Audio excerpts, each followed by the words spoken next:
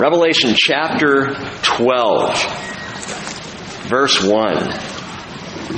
A great sign appeared in heaven, a woman clothed with the sun, and the moon under her feet, and on her head a crown of 12 stars. Now, if we were sitting in a planetarium, looking up at a graphic representation or presentation of the configuration of the stars on Tishri the 1st, that is on the Jewish calendar, it would have been September the 11th, Yom Teruah, 3 BC. We might see Revelation 12:1 depicted above us. Looking up what you would have seen and what we can go back now, thanks to computer programs, and look at the star pattern on that night, you could see a woman, Virgo, clothed with the sun, that is the sun directly at Virgo's heart, and directly above Virgo's head, again, on this particular date, like a crown, were the 12 stars of the constellation Coma Berenices. The alpha star of the Coma Berenice is called Diadem. Coma itself means desired one. So the 12 stars of the desired one, with the primary star being the diadem hovering there above Virgo, clothed with the sun, kind of makes you wonder when you read this if John was seeing stars. A great sign appeared in heaven, a woman clothed with the sun and the moon under her feet, and on her head a crown of 12 stars. The starry constellations. Was this in fact a revelation in the heavens of the birth of Christ? At the time of the birth of Christ, perhaps. Maybe.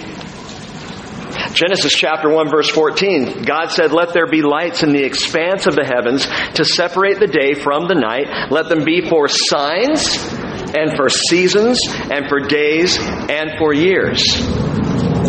Psalm 19 verse 1, the heavens are telling of the glory of God, and their expanse is declaring the work of His hands. Day to day pours forth speech, and night to night reveals knowledge. Now, there is no speech, David writes, nor are there words, their voice is not heard.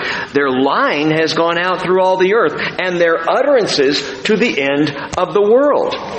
Indication. The stars are to teach. The stars do show us something. The stars can be beneficial. I mean, think about it this way. If you're God, thankfully none of you are, but if you were, and you were trying to get a message into time, how would you do it?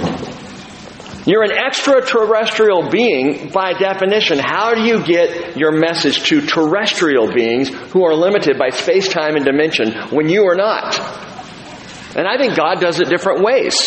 And the Bible indicates, even with the stars. Now, I'm not getting all into astrology and stargazing and do the stars tell my future. And I think I've told you before, the very zodiac that people use today is based on the Babylonian system, and the star patterns have changed since then, so it's completely wrong anyway.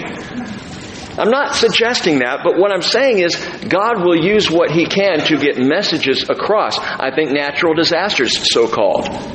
Sometimes God's getting a message out.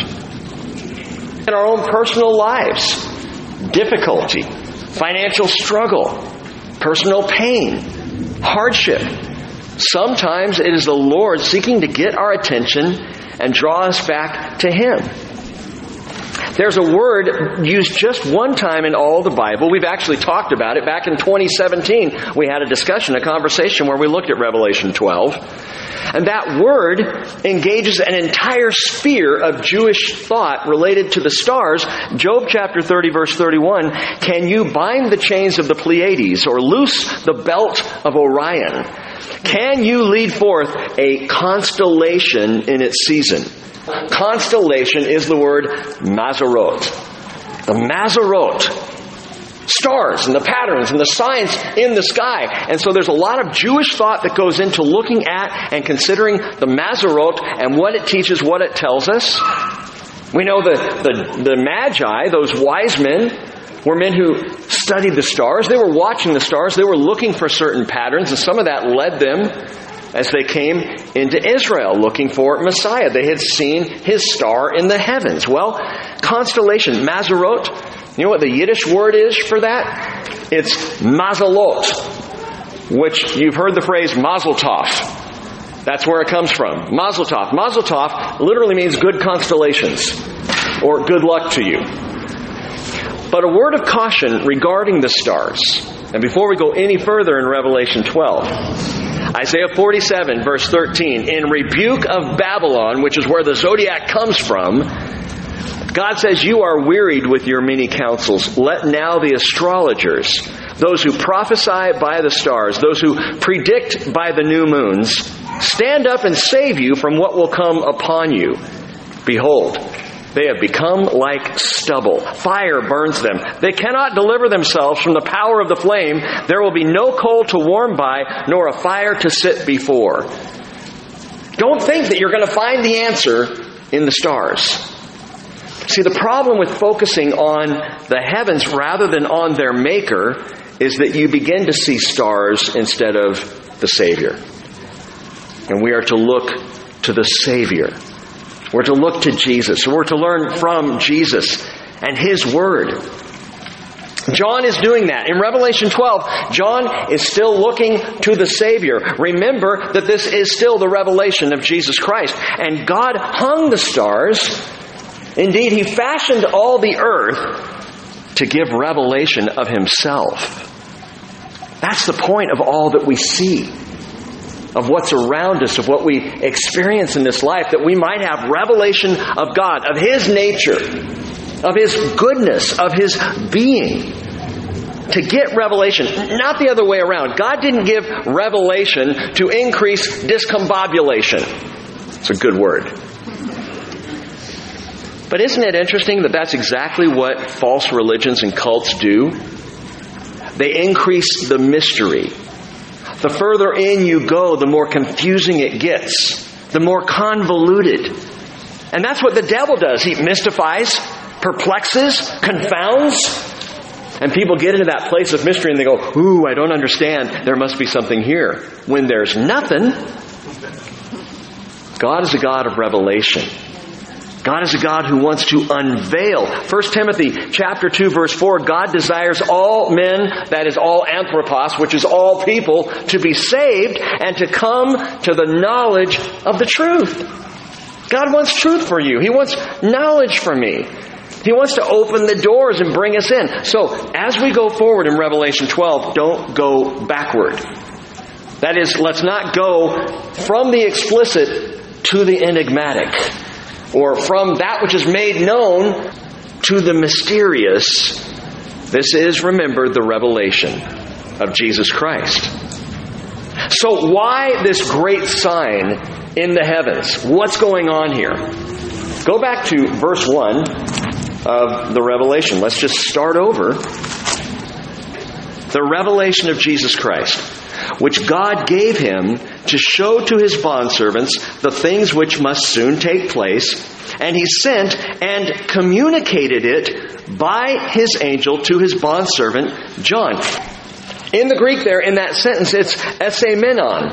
And it means signified. He gave it to signify what is going to take place. To signify. It comes from the root word semeion, which is sign. He signed it so we would understand it. That is, right from the beginning of the revelation, we realize that while John is being very straightforward and we take this revelation literally, he also uses signs to communicate. He signals things.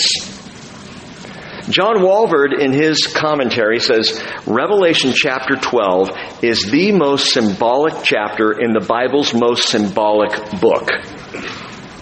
Now, I know someone would say, well, okay, but Rick, you're saying avoid being symbolic. No, I didn't say that. What I've been saying is, don't get all hung up in symbolism. Don't try to symbolize something that is literal. But there are symbols in the Revelation. There are metaphors. There are similes all over the place. And one method that God uses to develop faith in us is signs. Now, as we noted months ago at the start of the Revelation, when there are symbols, when there are similes or allegories or metaphors, John always tells you. You can know that's what's going on, and that's how he begins the chapter. A great sign appeared in the heavens. So this here is a symbol. It's the second word of the first verse of chapter 12, semeion, sign. A great sign appears. So you might say, what's the third word? Not in the Greek. Sign is the second word. And then the third word would be what's translated great, which is literally mega. But there's another word that precedes both of these, a little word that is highly significant. And it's the word, get this, kai. If you're taking notes, you can transliterate it, K-A-I, kai. Kai in the Greek is the word and a mega sign. Kai, semeion, mega. And a mega sign. And a great sign. You don't start a new section with and. When you use the word and, you're tying into what came from a previous section. So we better look back. Verse 19 of chapter 11. And the temple of God which is in heaven was opened, and the ark of his covenant appeared in his temple, and there were flashes of lightning, and sounds and peals of thunder, and an earthquake, and a great hailstorm, and a great sign appeared. So we're right in the flow of what we were talking about in chapter 11, verse 19. Here's what's happening. John's there. He sees heaven opened. And he sees the Ark of His Covenant in the temple opened there in heaven, and he sees a mega sign. So this is all happening at once. And that's important because some suggest, they look at this and they say, well, verse 19 of chapter 11 really ought to go with verse 1 of chapter 12. The chapter 11 should end after verse 18, and verse 19 should be picking up a new section. Only problem is if you read this, verse 19 also begins with and. So we got to go and back further to verse 18. Oh, well that begins with and. What I'm saying to you is from verse 15 in chapter 11 all the way through verse 1 and 2 of chapter 12, this is one section. This is all connected. This is all simultaneous. This is all happening together. So you've got the seventh trumpet sounding. We're looking at the third woe taking place. And I'm telling you that verse 19 of the temple of God in heaven being opened in the Ark of His Covenant connects the seventh trumpet, the third woe, all that's taking place at the end of chapter 11, connects it with the great sign. What does that matter? What does that mean? It means that the coronation of chapter 11 is tied to the panoramic view that we are about to see. Keep that in mind. It's important. Now, looking back to chapter 11, I want to answer something before we go any further. A question that we never did answer this last week. The question is, what's the third woe? And more than that, if you would read this and you read chapter 11, remember we talked about the first woe is the blowing of the fifth trumpet. You can read about that in chapter 9. The second woe is the blowing of the sixth trumpet. So the fifth trumpet is blown. Go ahead and look back, chapter 9. That's the first woe. And the fifth trumpet is blown. The bottomless pit is opened, right? The abyss is opened. And the demon locusts flow out. There's the first woe. The second woe is the second half of chapter 9 when there are 4 killer angels loosed from the Euphrates. The sixth trumpet is blown. The second woe begins. 4 killer angels and a 200 million rider army of demonic riders comes riding out, and killing starts taking place everywhere. That's the second woe. And it should be. I mean, I read chapter 9 and I go, whoa, whoa. So there's 2 woes right in a row. And then we come to the third woe, which we know begins because at the end of chapter 11, look at this, verse 14, the second woe is past. Behold, the third woe is coming quickly. And then the seventh angel sounded. Fifth trumpet, first woe. Sixth trumpet, second woe. Seventh trumpet, third woe. But when you read what happens with the seventh trumpet, verse 15, the kingdom of the world has become the kingdom of our Lord and of His Christ. He will reign forever and ever. 24 elders who sit on the thrones before God fall on their faces. They worship God. We give you thanks, O Lord God the Almighty. There's a worship service going on. Woe? I get the first two woes. This doesn't seem like a woe. In fact, as we talked about last Wednesday night, it is a kingdom coronation. Right? How is a kingdom coronation a third woe? It should be a celebration. As we read in verse 17, we give you thanks, O Lord God the Almighty, who are and who were, because you've taken your great power and you've begun to reign. Isn't that what we want? Isn't that a good thing? Why would that be a woe? Well, it's not a woe for citizens of the kingdom. It's not a woe for those who are longing for the kingdom to come. But Proverbs chapter 10 verse 24 tells us what the wicked fears will come upon him. But the desire of the righteous will be granted. Hey, the coming kingdom is the desire of the righteous. But for the nations rejecting Christ, the coming kingdom is a woe. The blowing of the seventh trumpet results in the coming kingdom, but also results in lightning and thunder and an earthquake and a hailstorm on earth. Woe! And the third woe now heralds the coming of the great tribulation. Woe! But there's more.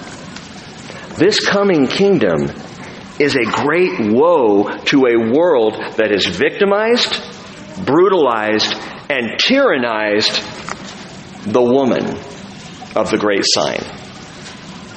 Because the kingdom that was promised to her has now come. Let me just read to you this. This is Isaiah chapter 17, verse 12.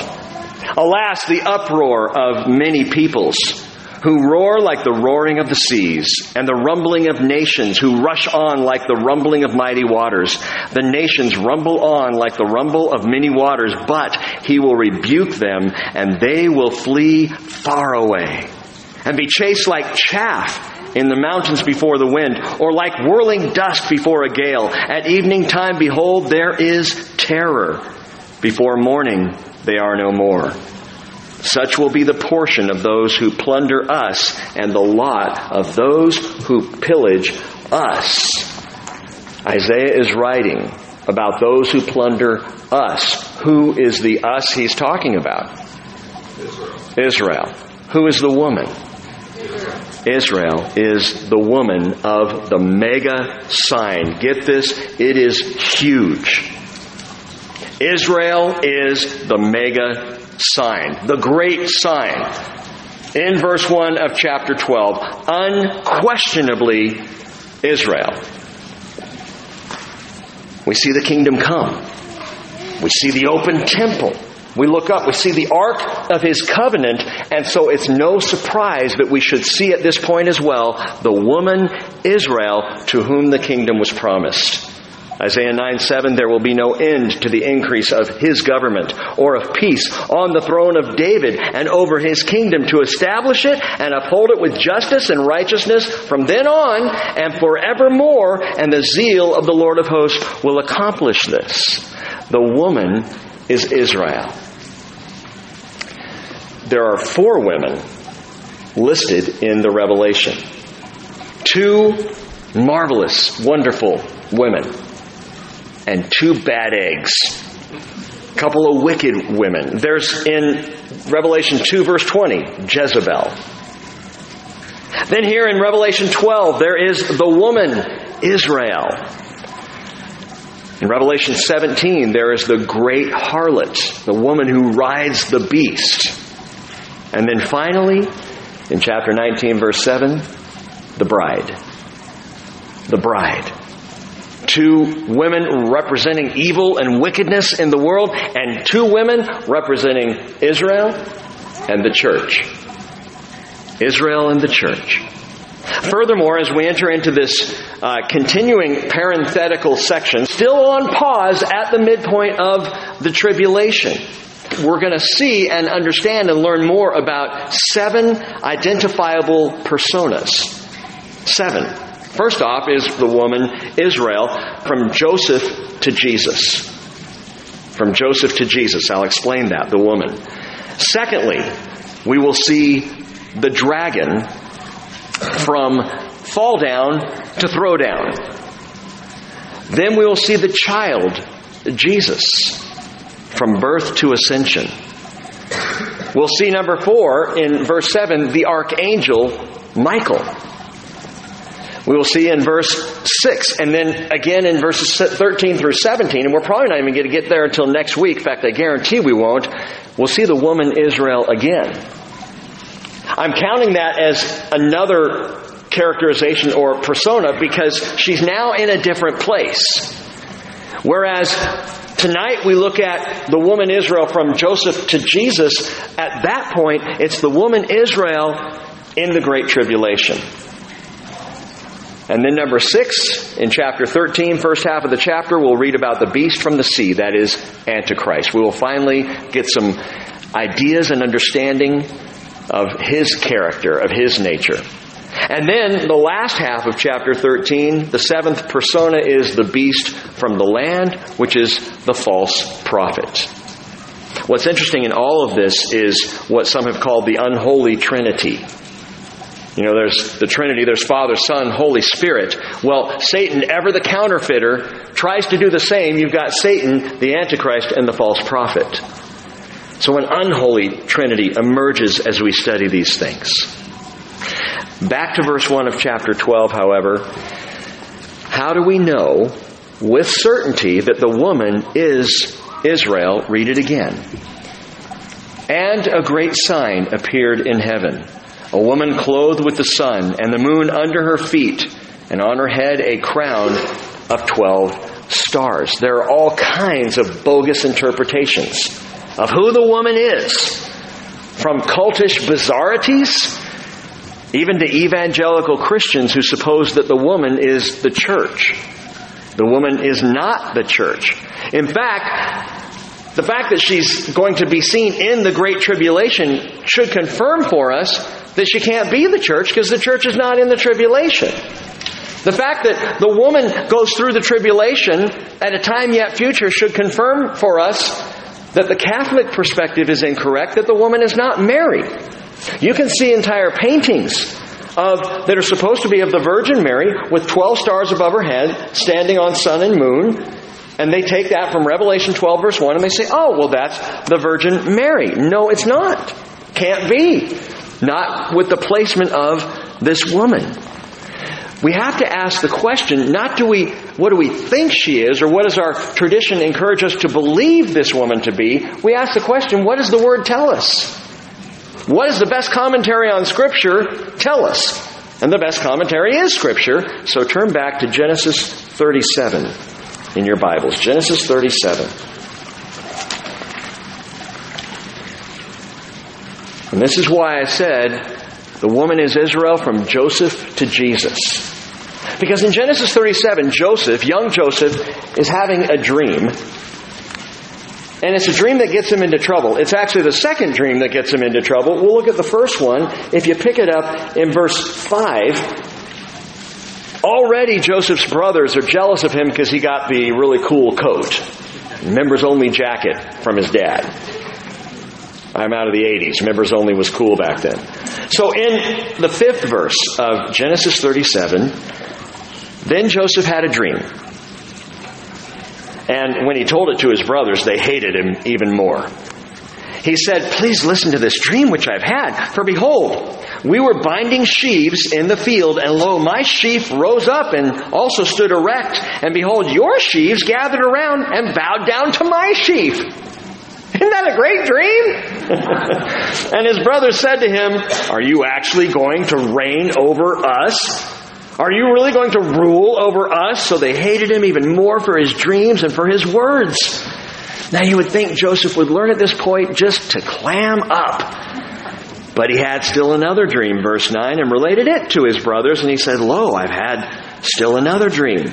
And behold, the sun and the moon and 11 stars were bowing down to me.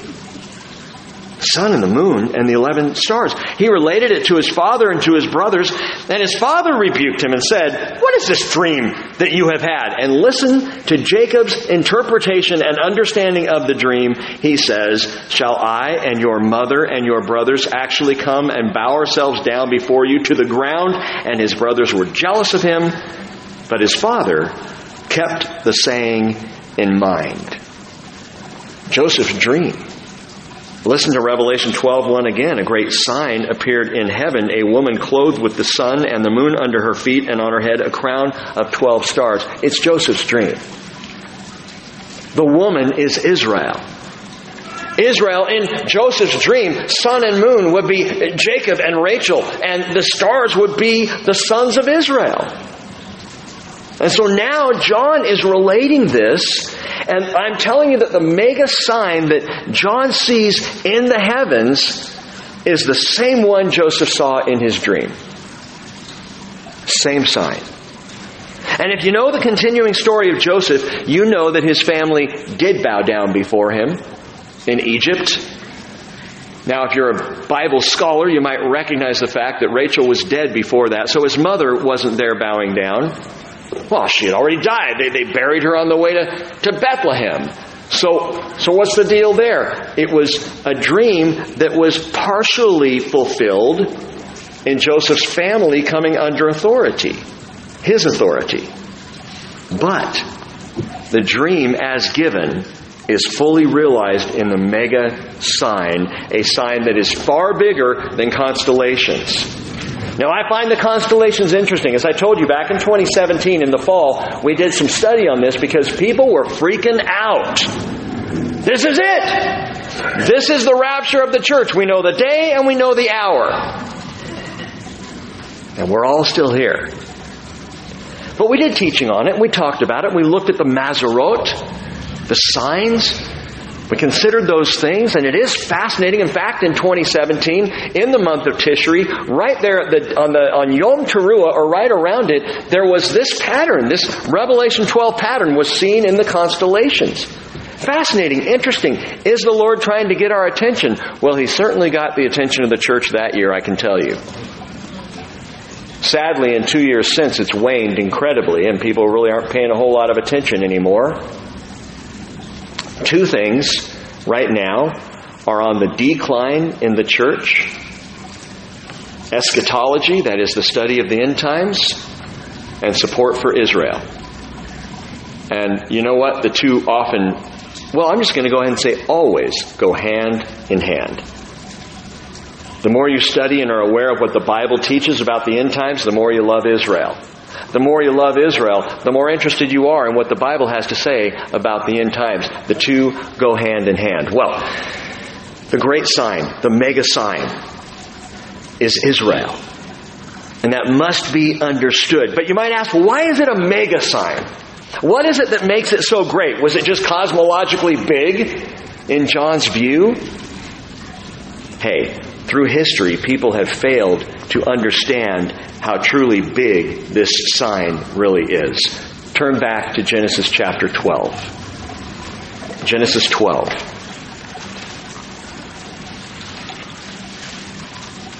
Now, I will tell you, I shared this with our staff this morning, I have been accused over the years of talking about Israel too much. I'm not sure how you can get away from it when you're teaching in Genesis, Exodus, Leviticus, Numbers, and Deuteronomy. When you're teaching through the Hebrew Scriptures, you're going to talk about Israel. But even getting on into the New Testament, talking about Israel all the time.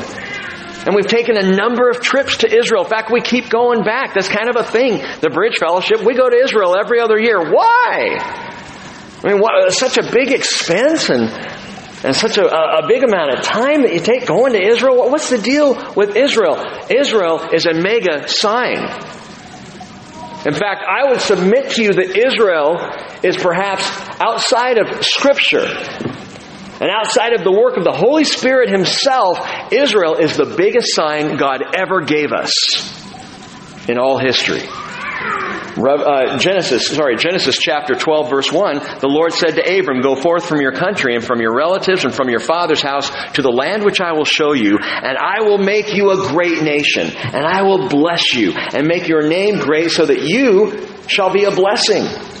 And I will bless those who bless you, and the one who curses you I will curse. And in you, listen, in you, all the families of the earth will be blessed. And one man, Abraham." Now people read that, and some have said, okay, but that blessing could be through Jews and Muslims, right? Because Abraham had Isaac and he had Ishmael, and through Isaac comes the Jewish people, and through Ishmael comes the Arabic and the Muslim people. So it could be through both, a couple of the world religions. You know what? That's exactly what Abraham thought at first too. That it's Isaac and Ishmael. In fact, skip on to Genesis 17. Genesis 17, verse 15. God said to Abraham, "As for Sarai, your wife, you shall not call her name Sarai, but Sarah shall be her name." She goes from princess to queen in one verse. Call her Queenie. Honor her. "And I will bless her," verse 16, "and indeed I will give you a son by her. And then I will bless her, and she shall be a mother of nations, and kings of people will come from her." She's in her 90s. 90s. Are you with me? I'm going to make her a mama. Then Abraham fell on his face and laughed. Well, yeah, she's in her 90s. And he said in his heart, "Will a child be born to a man 100 years old? And will Sarah, who's 90 years old, bear a child?" And Abraham said to God, "Oh, that Ishmael might live before you." Let's go the Muslim route. Now, Islam didn't come along for, 600 years after Jesus. So 2,600 years after Abraham. But let's not muddy the waters. Let's go the Ishmael route, Abraham says. Because have you seen Sarah? And you want her to be a mother. Look, we have a son, Ishmael, who was a son of sinful choice. Right? A son of a decision that Abraham made, not that God had declared he should do. "Oh, that Ishmael might live before you." Verse 19, but God said, "No. But Sarah, your wife, will bear you a son, and you shall call his name Isaac," which, if you don't know, means laughter. "And I will establish my covenant with him for an everlasting covenant for his descendants after him." If you skip ahead to Genesis 21:12, you will see just one line. It says, "Through Isaac your descendants shall be named." So it's narrowing down here. I'm going to bless all the nations of the world through you, Abraham. But now it's not just through Abraham. It's through Abraham, through Isaac. All the nations will be blessed. Okay, so Abraham, through Isaac had two sons, Jacob and Esau. So Jacob and Esau, well, that's fine too, because Jacob is the Jews and Esau is the Edomites, so another strain of Arab peoples. Isn't that how it works? Genesis 28. Genesis 28, verse 10. Jacob departed from Beersheba and went toward Haran. He came to a certain place and he spent the night there because the sun had set. And he took one of the stones of the place and put it under his head and lay down in that place. And he had a dream. And behold, a ladder was set on the earth with its top reaching to heaven. And behold, the angels of God were ascending and descending on it. And behold, the Lord stood above it and said, "I am the Lord, the God of your father Abraham, the God of Isaac. The land on which you lie," he's talking to Jacob, "I will give it to you and your descendants. Your descendants, Jacob, will also be like the dust of the earth. And you will spread out to the west and to the east, to the north and to the south. And in you and in your descendants," or in your seed, literally, note that, in your seed, shall all the families of the earth be blessed. This is a big sign. Israel is the mega sign. I know of no one else in all of history who was told through your seed, all the world will be blessed. By the way, hint, the seed is Jesus, who comes through the line of Abraham, Isaac, and Jacob, right down the line. But Israel is the mega sign. Israel! Now, if we weren't reading Scripture right now, and I told you that, and we looked at the facts out before us, it would be a weird thing to say. Israel's the mega sign. Israel? The Jewish people? The Jewish people in the world today number about 15 million total. That's both in the land of Israel and living everywhere else. Largest population of Jewish people is in Israel. Second largest, New York City. But they're scattered throughout the world to the number of 15 million. 15 million people out of 7.5 billion of the earth's population. You know what the percent is? It's less than 0.2%. Less than 0.2% is the mega sign. Well, that doesn't make any sense at all. You know what else doesn't make any sense? When you look at the insignificance of the number, and yet no other group of people in history has had the impact and the blessing on humanity that the people of Israel have had. It is absolutely unparalleled. The blessings in technology and medicine and arts and science and education. And I could go on talking about all the ways that Israel has blessed the world, and the blessing has come through the people of Israel. It's uncanny that all the world blessed by 0.2%. And what's even weirder is that on top of all of that, how do you explain the blessing coming from this insignificant group of people, at least in terms of numbers, and all the anti-Semitism in the world? It doesn't make sense. Anti-Semitism doesn't make sense. The number is too small to be a threat. And yet out of this tiny little non-threatening number, you've got a remarkable blessing that keeps coming out one way or the other. A constant blessing that comes from and through and by the people of Israel. And yet for all of that, the world hates them.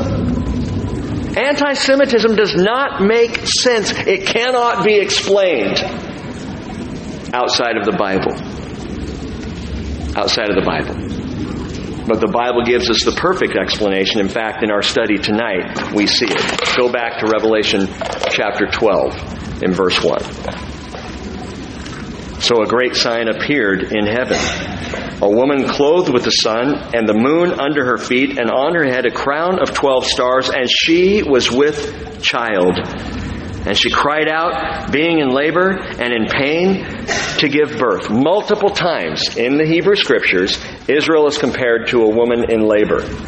I started listing them out. I'll just give you a couple of verses, but there were so many I just had to stop. That the woman is Israel, and of course the child here is Jesus. The child is Christ. But Israel is often compared to a woman in labor. Isaiah 26:17, as the pregnant woman approaches the time to give birth, she writhes and cries out in her labor pains, "Thus were we before you, O Lord," Isaiah says in the voice of Israel.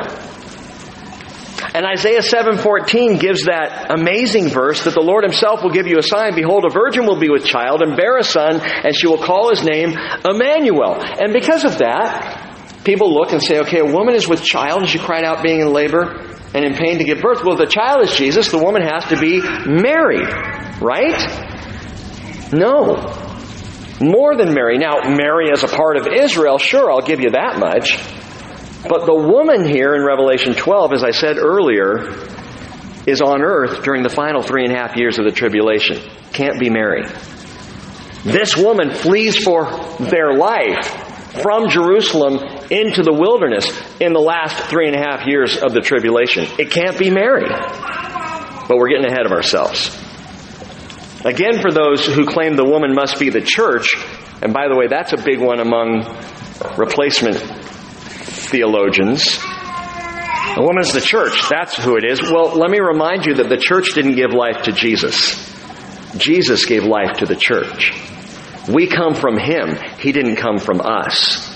Truly, truly, I say to you, Jesus said, John 3:5, unless one is born of water and the Spirit, he cannot enter the kingdom of God. That which is born of flesh is flesh. That which is born of Spirit is spirit. We are born again of the Spirit of Jesus Christ. He births us and not the other way around. So the woman is not the church, because the church does not give birth to Jesus. And it was Jesus who said in Matthew 16:18, I will build my church, and the gates of Hades will not overpower it. That's an important thing to remember. We don't build Jesus. Jesus builds us. We don't build Jesus' church. He does that. We are part of the structure and the framework and the bricks of this temple that He is building. Our part is to trust Him, to show up, to be part of the labor force as He does the work. I like what our sister Brandy said today earlier. She said, besides, the church is the bride, and the bride's not supposed to be pregnant. So the woman, Israel, gives birth to the child, Jesus. It says she cried out, being in labor and in pain, to give birth. And you know why. Verse 3. Then another sign appeared in heaven, and behold, a great red dragon having 7 heads and 10 horns, and on his heads were 7 diadems. And his tail swept away 1/3 of the stars of heaven and threw them to the earth. And the dragon stood before the woman who was about to give birth, so that when she gave birth, he might devour her child. Now this is all interesting. It's past tense, that is, it's either at or before the birth of Christ, the birth of the child. Verse 3, which we'll look at in just a second, is descriptive, while verse 4 begins with an ancient event long before it comes to the historical event of 2,000 years ago, the birth of Christ. Let me explain what I mean by this. What we see at the end of verse 4 here is the moment the devil had waited for all history. Knowing it would come, because the devil is a student of Scripture, knowing God intended to send a seed of woman to save the planet, reading the prophetic word, reading things like Isaiah 7:14, Satan was aware of it. He knew something was up. God was going to do something, and so he's waiting, and he's looking for the time when the Savior child would appear on the planet. And you know what? It happened right under his dragon snout. And he missed it. He missed it completely. Do you realize that Satan missed the birth of Christ? Wait a minute. What about the slaughter of the innocents? Turn in your Bibles to Matthew chapter 2. Matthew 2. Satan completely missed the birth of Christ, such that it didn't really land on his radar until roughly 2 years later, when the Magi showed up. Remember, we've talked about this. You got to fix your manger scenes. If you've got Magi in your manger scenes, you need to put them on the other side of the room so they have 2 years to get there. Because they were not there at the birth of Jesus. Shepherds, yes. Mary, Joseph, yes. Perhaps some animals, but not the Magi. We're told in Matthew chapter 2, verse 2, we'll start in verse 1. After Jesus was born in Bethlehem of Judea in the days of Herod the king, Magi from the east arrived in Jerusalem, saying, where is he who has been born King of the Jews? For we saw his star in the east, and we have come to worship him. And when Herod the king heard this, he was troubled, and all Jerusalem with him. And I'll tell you who else was troubled: the dragon. Because the dragon realized with the coming of the Magi, Messiah's on the planet. I would love to see the meeting of demons that night. Who missed this? Why did we not know about this? How could this have happened? Gathering together all the chief priests and scribes of the people, Herod inquired of them where the Messiah was to be born. And they said to him, in Bethlehem of Judea, for that's what's been written by the prophet, Micah chapter 5, verse 2, and you, Bethlehem, land of Judah, are by no means least among the leaders of Judah. Out of you shall come forth a ruler who will shepherd my people Israel. And Herod secretly called the Magi and determined from them the exact time the sign appeared.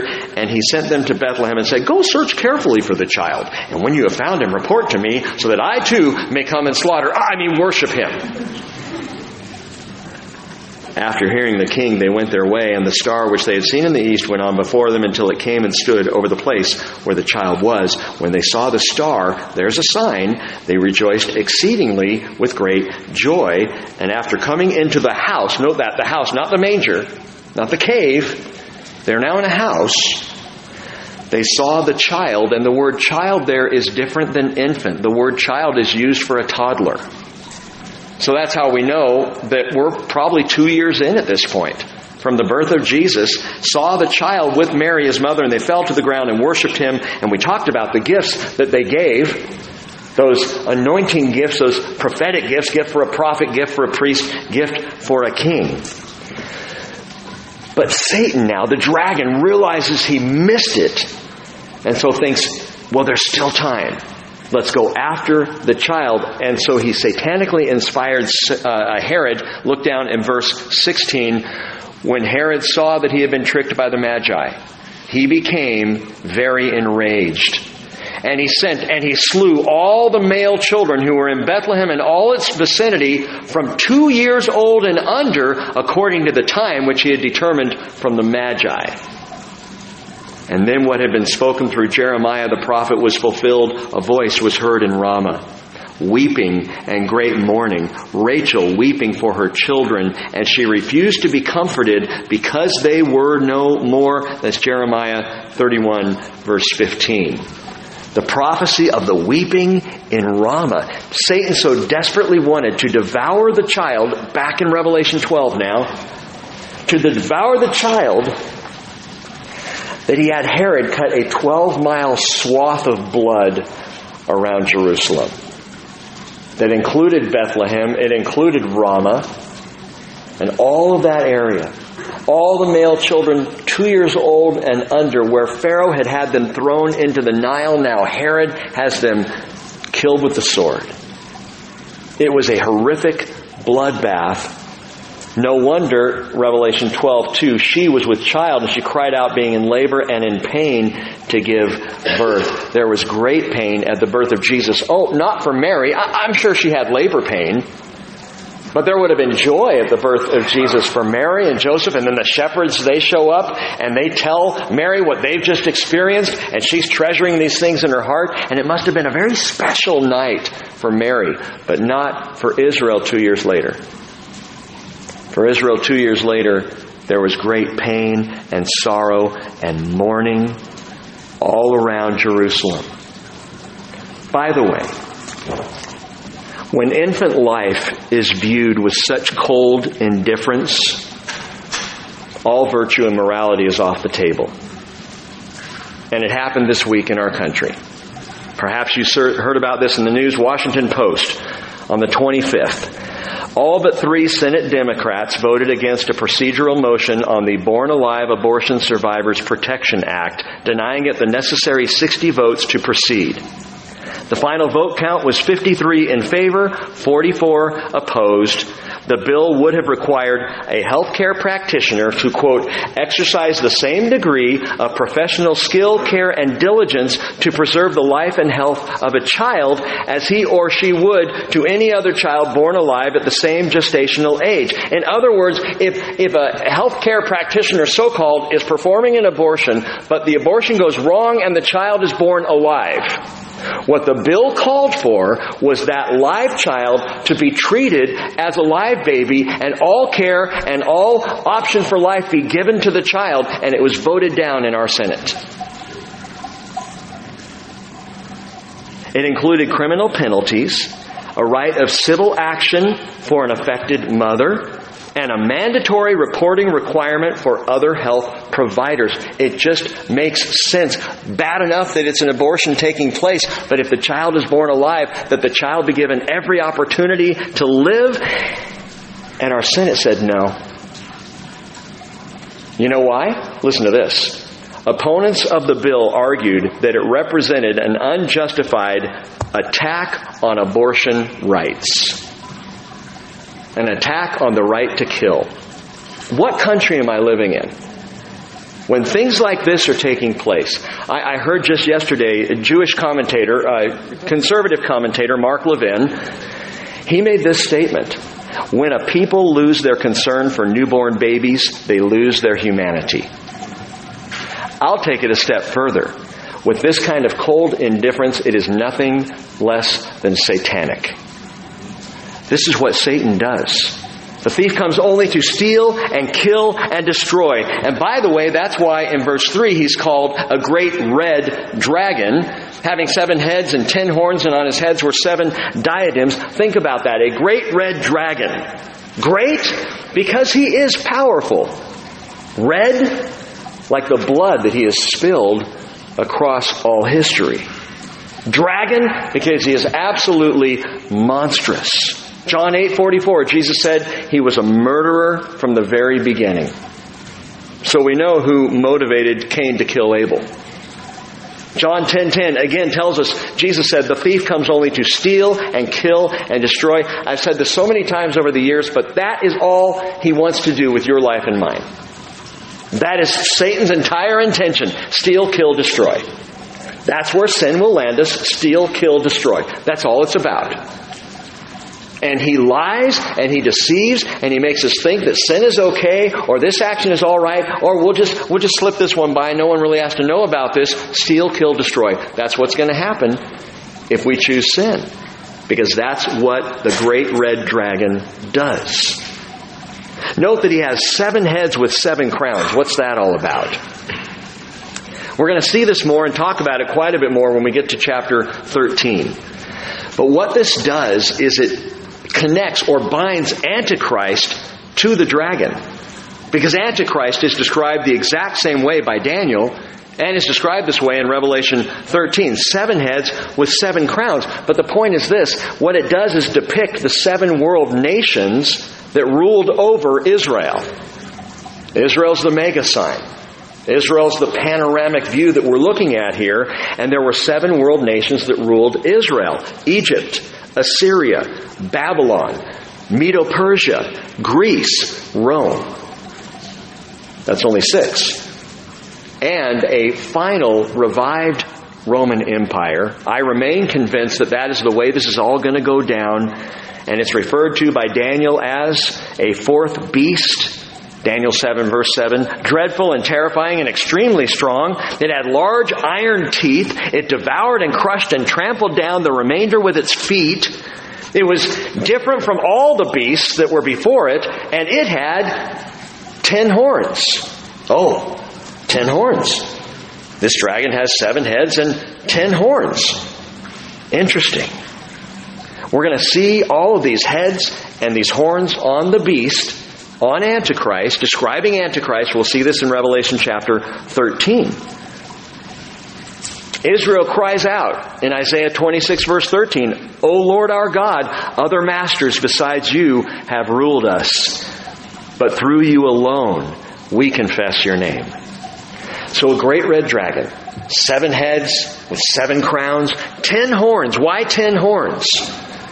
Well, you know this from studying Daniel. And again, we're going to go deeper into this in Revelation 13. But 10 horns speaks of a 10-nation confederacy. 10 nations all together spoken of by the prophet Daniel, Daniel 7 verse 8. While I was contemplating the horns, the 10 horns, behold, another horn, a little horn, came up among them.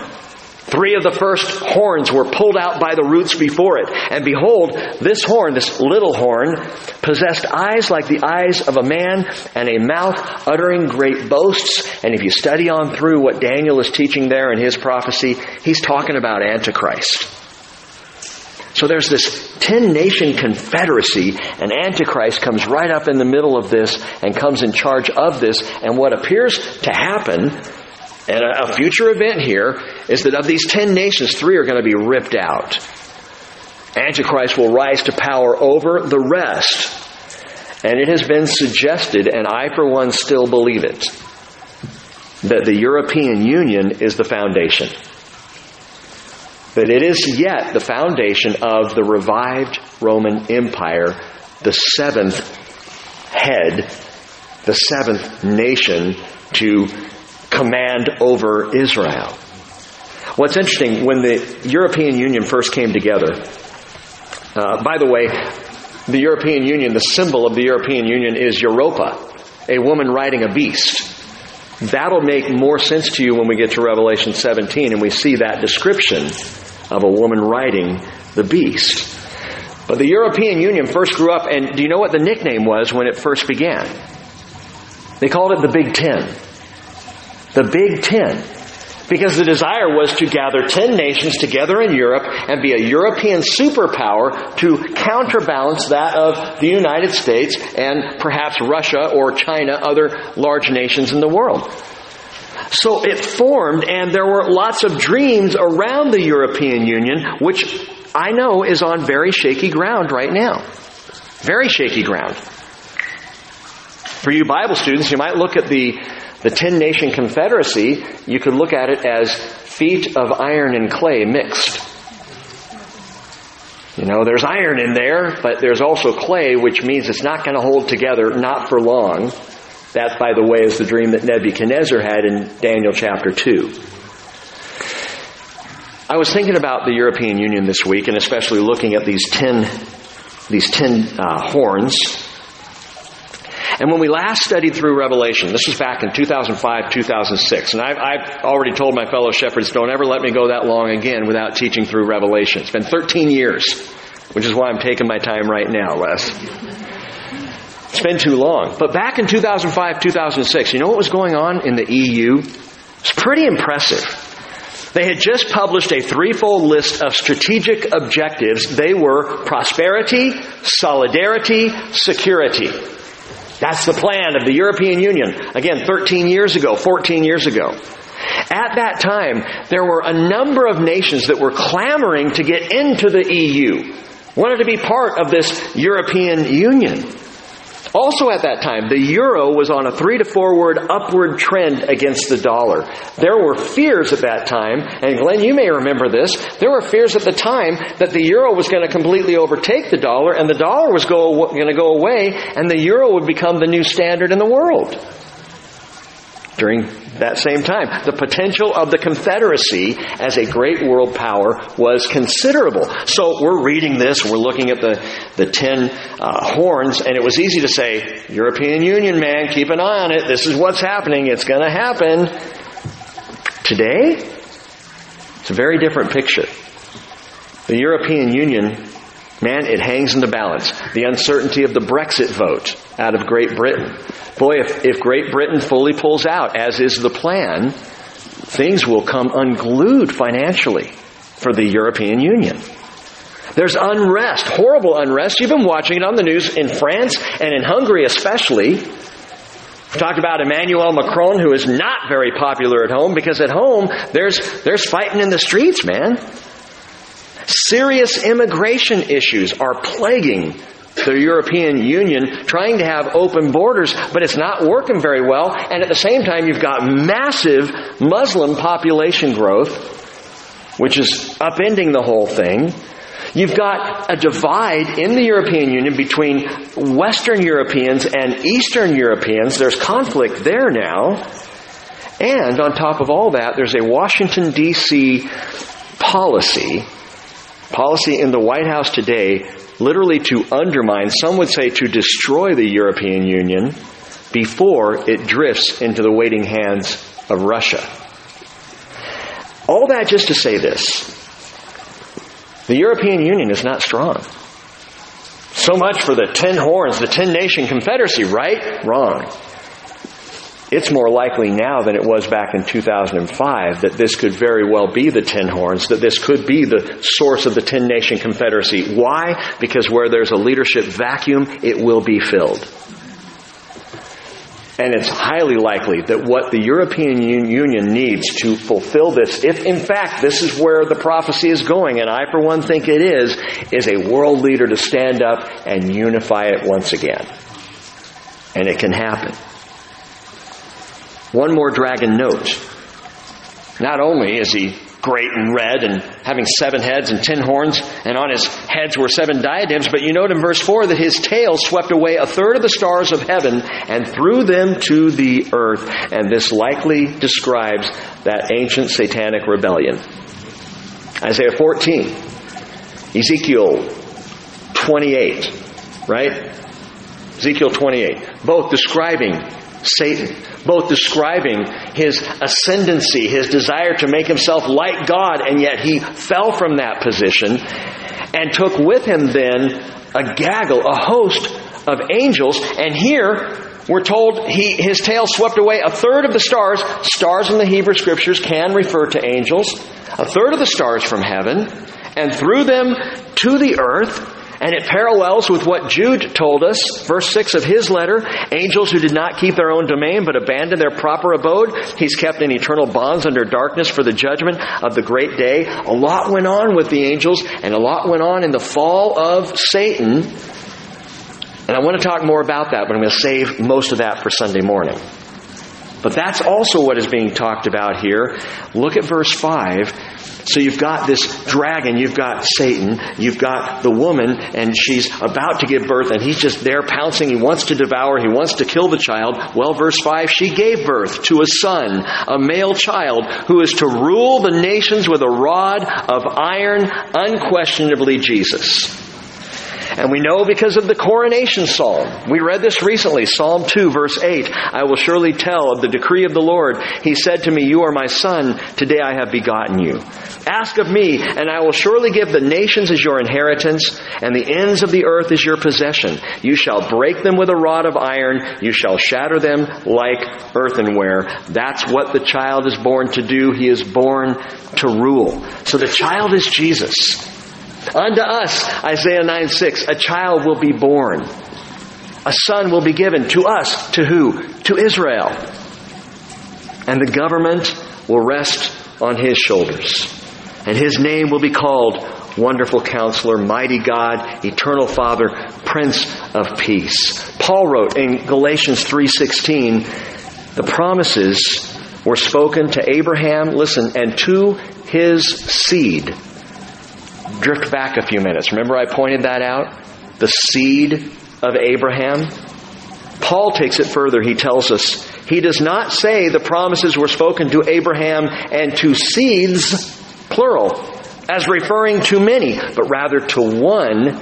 And Paul writes, and to your seed, that is Christ. That Jesus is the promised child. And so perhaps now we're starting to come to some understanding of this completely irrational anti-Semitism that has plagued the Jewish people. That is, the devil hates the Jew because Messiah is a Jew.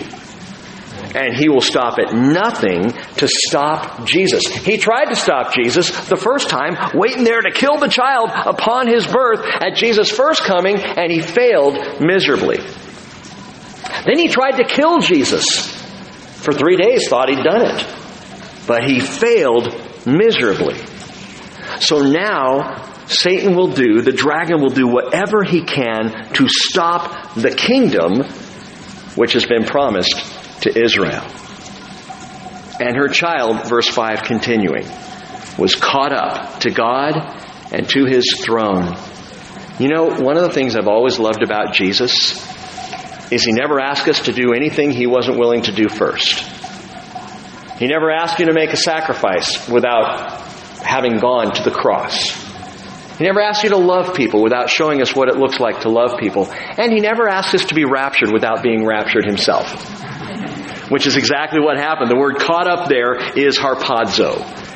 The same word that we see in 1 Thessalonians 4:16, that we will be caught up with them in the clouds, harpazoed, raptured, whatever word you want to use, we're going to be caught up. Well, Jesus is caught up to God and to His throne. The ascension of Christ was the rapture of Jesus. Acts chapter 1 verse 9, He was lifted up while they were looking on, and a cloud received Him out of their sight. And as they were gazing intently into the sky while He was going, behold, 2 men in white clothing stood beside them. And they also said, Men of Galilee, why do you stand looking into the sky? This Jesus, who has been taken up from you into heaven, will come in just the same way as you have watched Him go into heaven. And so the ascension of Christ, here the word is caught up. Jesus raptured. The ascension is huge. It's not just the bookmark at the end of the story. The ascension is proof of the victory of Jesus over Satan. The ascension says so much to us about who Jesus is. Look at it this way. In the New Testament, the Gospels focus on His life and death, primarily. The letters of Paul and of Peter and the others focus primarily on His resurrection. The Revelation is focused on the ascended one. Jesus in His ascension. Jesus as revealed in chapter 1. This is the ascended Christ.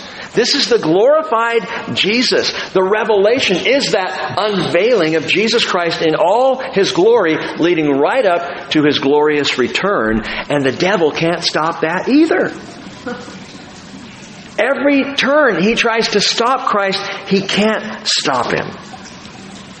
And so the ascension is the absolute proof of the devil's failure and of Christ's victory. Now, notice something here in verses 5 and 6. There are 2 time spans, 2 places where time is skipped briefly. At least in the first one, a little further in the second one. But if you look in verse 5, between the word iron and the word and, there's 33 years. Okay? The one who is born, she gives birth to a son who is to rule all the nations with a rod of iron. 33 years go by, and her child was caught up. Okay? So there's a little skip there of time. Birth of Jesus right up to His ascension. And this is also why I said this is Israel from Joseph to Jesus, because in verse 1 we have the dream of Joseph, and all the way now down to Jesus being born and caught up in verse 5. But you can draw a line now between verse 5 and verse 6. It's an important line, and you might even actually draw it. I actually have it drawn in my Bible as a line, an interval. And the interval between verses 5 and 6 take us through the times of the Gentiles right into the midpoint of the tribulation. So this is a span of what? 2,000 years? A long span of time? Going from the ascension of Jesus in verse 5, now to verse 6, the woman fled into the wilderness, where she had a place prepared by God, so that there she would be nourished for 1,260 days.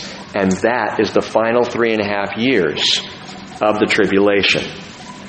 This is when the woman, not Mary, not the church, not some other esoteric persona, this is where the woman Israel is going to flee to a place prepared by God and there be nourished for 1,260 days, or 42 months, or a time, times and half a time, or 3.5 years during the Great Tribulation. I just want you to notice one last thing tonight, and it's significant to me. It's a word you might even skip over and not pay attention to in the midst of these great signs and in the midst of these epic events and this horrible war of the dragon against the people Israel and against Jesus.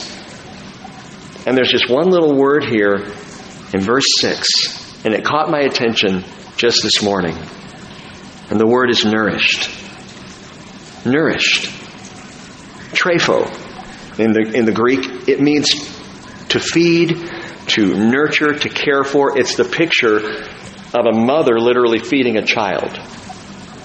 And the Lord declares that the woman is going to flee into the wilderness where she had a place prepared by God. So He's got a place already set aside, already planned for Israel. Next week we'll talk about what that place may be. But He's all set up for her to receive her so that there she would be nourished.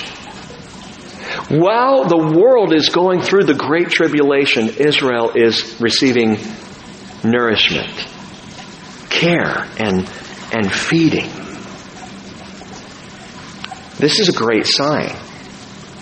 And we in the church need to understand how big this is. And the fact is, the great sign is bigger than Israel. Well, wait, Rick, you said the mega sign is Israel. Well, yes, but it signifies something else. Israel signifies something greater than Israel. And the woman in Revelation 12 signifies something far greater, a fact, something we need to know, which is the reason why, as a follower of Jesus Christ, I should love Israel, support Israel, stand for Israel, that I should say for Zion's sake, I will not keep silent. Israel is a great sign, but it's a sign of something greater, and that is the love of God. They're a great sign of God's love. That's the whole point. God would choose a people and bless a people, not because of anything they did. Abraham wasn't some amazing brain trust. God just said, Abraham, you're my man. Do as I tell you. And Abraham did. And off he went, and God started to love him. And Sarah, and Isaac, and Jacob. And the 12 boys? Have you read about the 12 boys? Talk about the child only a mother could love. And yet God loved them. And loved Israel. Brought Israel back once they were in Egypt. Brought them back and into the promised land. And loved them. And blessed them and said, listen, just be my people and I will be your God. And He poured out love upon love upon love in the face of rebellion upon rebellion upon rebellion. Hey, God nourishes Israel. He offers, even at this point, you would think by now, last 3.5 years of this age, man, it's time to just give Israel its comeuppance. For goodness sakes, when are they going to learn? And what does God do? He nourishes. A place prepared where she will be. I'm having trouble wrapping, I don't know if you're getting this, wrapping my brain around the idea that God is nourishing His people Israel. He's a husband to her. This is the husband who won't give up on the wife. This is the husband who says, no matter what you've done to me, I want you back. Even as she continued to sell herself off as a whore to the nations, God has loved Israel, His wife. Just ask the prophet Hosea. In fact, I'll just read this to you. The book of Hosea, chapter 2, will end here, verse 14. God speaking, He says, listen to the nourishing attitude. Therefore, behold, I will allure her and bring her into the wilderness and speak kindly to her. And then I will give her vineyards from there and the valley of Achor as a door of hope. And she will sing there as in the days of her youth. I'll tell you this because Cheryl's not here right now, so I can talk about her. I always know when Cheryl's in a really good mood because she hums. She'll just hum around the house. And it's one of my favorite things to hear. It just makes me happy. If Cheryl's humming, I know all is right with the world. I figure I've done something good this day. You know, she's humming. I love to hear my wife hum. And the Lord says here, she will sing as in the days of her youth. As in the day when she came up from the land of Egypt. Now, note this. Go back to verse 14. Did you see what he says? I will allure her and bring her where? Into the wilderness. The wilderness where Revelation 12 tells us He has a place prepared for her. And I will speak kindly to her. I'll give her vineyards there. She's going to sing there. Can you imagine? The Great Tribulation is breaking loose across the world. And Israel is in the place prepared in the wilderness. And they're being nourished. And they're being loved, and they're singing. They're just singing songs. The Jewish dances. I don't know what they're going to be, but they're going to be singing. As in the day when she came up from the land of Egypt, it will come about in that day, watch this, declares the Lord, that you will call me Ishi, husband. And you will no longer call me Baali, which means owner. That's where the word the Baals come from. Baals, owners. They own you. Those false gods. You're not going to call me Baali, owner. You're going to call me Ishi, that is, husband. For I will remove the names of the Baals from her mouth. That could refer right there to the 7 nations who have had authority and ownership over Israel. I'm removing that from you, so that they will be mentioned by their names no more. In that day, verse 18, I will also make a covenant for them with the beasts of the field and the birds of the sky and the creeping things of the ground. I will abolish the bow and the sword and war from the land, that is the land of Israel. I will make them lie down in safety. I will betroth you to me forever. Yes, I will betroth you to me in righteousness and in justice, in loving kindness and in compassion, and I will betroth you to me in faithfulness. Why? Because then you will know that I am the Lord. There's your sign. Israel is the great sign insomuch as Israel reveals to us the love of God. Oh, it will come about in that day that I will respond, declares the Lord. I will respond to the heavens, and they will respond to the earth, and the earth will respond to the grain and the new wine and the oil, and they will respond to Jezreel, the Jezreel Valley, a rich, lush valley of growth in Israel, even today. And I will sow her for myself in the land. I will also have compassion on her who had not obtained compassion. In other words, she didn't deserve it. And I will say to those who were not my people, you are my people.